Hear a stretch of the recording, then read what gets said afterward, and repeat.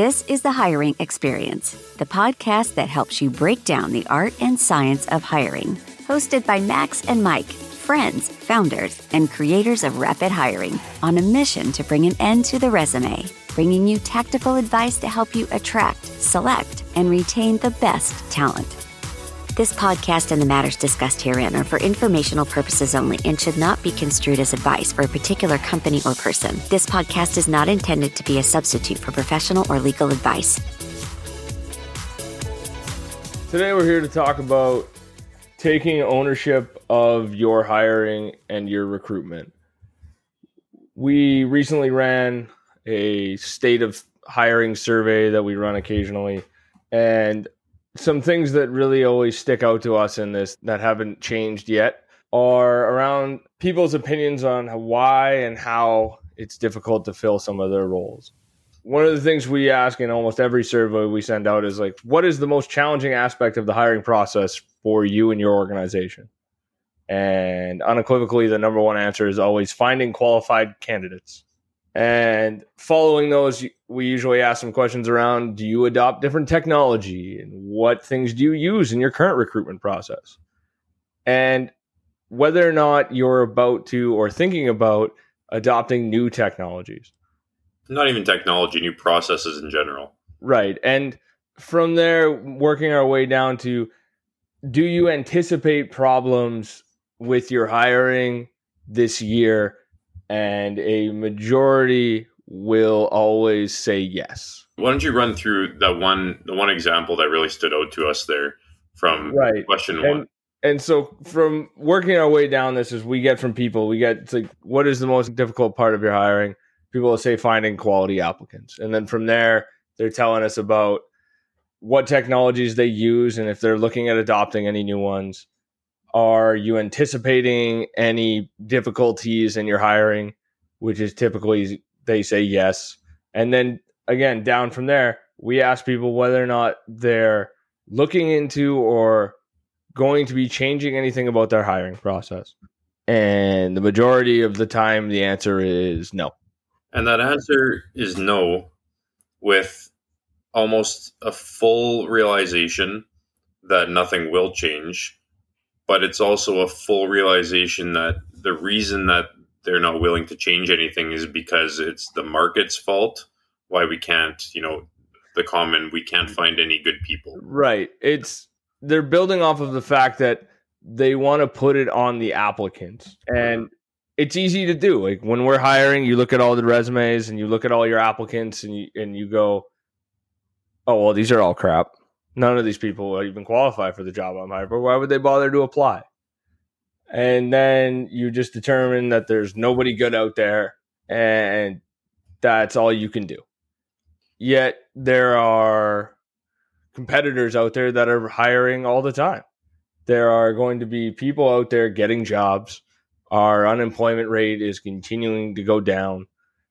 At the end of the day, there are good quality people out there. Yeah, it's crazy how many times I'm, having conversations with other business owners and I get a recurring theme of, oh, how's it going? How's everything? How are you managing with your jobs? We can't find anyone good. There's no good people. There's no good this. There's no good that. And it can't be true. It is impossible for that to be true, that there's no good people. Like, how can that be? And people say it like it's unequivocal truth, right? Right. It's a fact. And so what we really like to talk about with people is, at the end of the day, is whether you use new modern tools or older ATSs or simply just collect all of your resumes in a careers@yourcompany.com.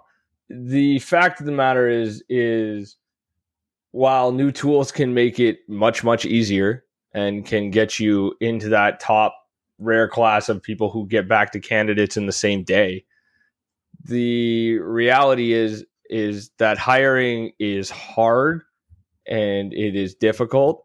And if you do it the exact same way as everyone else, when we have a tight job market, competition for good talent is fierce, you need to adjust some things.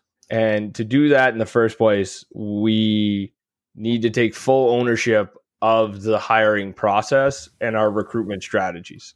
I think if you ever find yourself in the position where even if you don't say it out loud and you think to yourself, there's no good people, or I can't find any good people, or whatever, I think that's at that point you need to have the realization that you've encountered something difficult and you've encountered something hard. And it's not that there isn't good people, it's that you need to find a way to adapt to that difficulty level.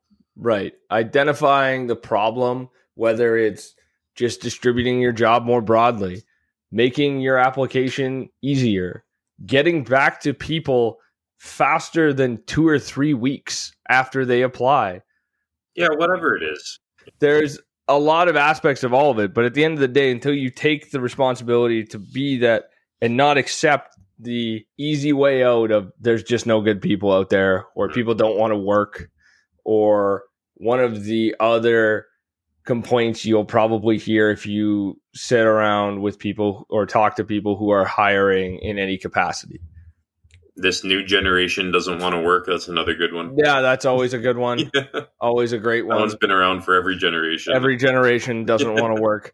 From there, we just want everyone to take a minute and reflect on whether or not they're actually doing everything they can be to improve that hiring process. Because we believe and we know that if you put the effort directly into your hiring process and all of that effort you put directly into it, you will get back exponentially, because the faster you are able to hire, the better you are able to hire, the better your business will be. So whether or not you're a talent specialist or acquisition person, you are then able to hire better and you look like the hero, because you are in this market of we can't find anyone good. You're finding people. If you're the manager of a team and you're now able to hire better people, your CEO is going to notice that you're the team that's growing, that's got quality people, and is getting stuff done. So at the end of the day, taking that ownership of the hiring process to actually get it done can only pay off in an exponential way, and not accepting any kind of excuse that puts it onto the applicants. Because at the end of the day, they're just applying for your job, and whether or not you accept that is fine. You don't have to hire those people, but accepting that just because nobody good or nobody qualified or eligible applied for your role doesn't mean they're not out there. It just means we need to figure out how to find them. We need to try harder. We need to, and all these different things. And all of that really just boils down to increasing your effort and taking that ownership that Max was speaking of. So again, it's a commitment thing. It's a growth thing, and you need to take ownership of that growth and put the ball back in your court. And once you've taken that ownership, it won't happen overnight. Yet over time, you will see a genuine increase in the quality of candidates you can attract, and also the quality of the people you work with, because you will be sourcing better candidates because you're doing it differently than what everyone else is doing. And so now you're playing and swimming in a different pond while everyone else is fighting over the same small group of qualified applicants. Yeah, I think that pretty much sums that up.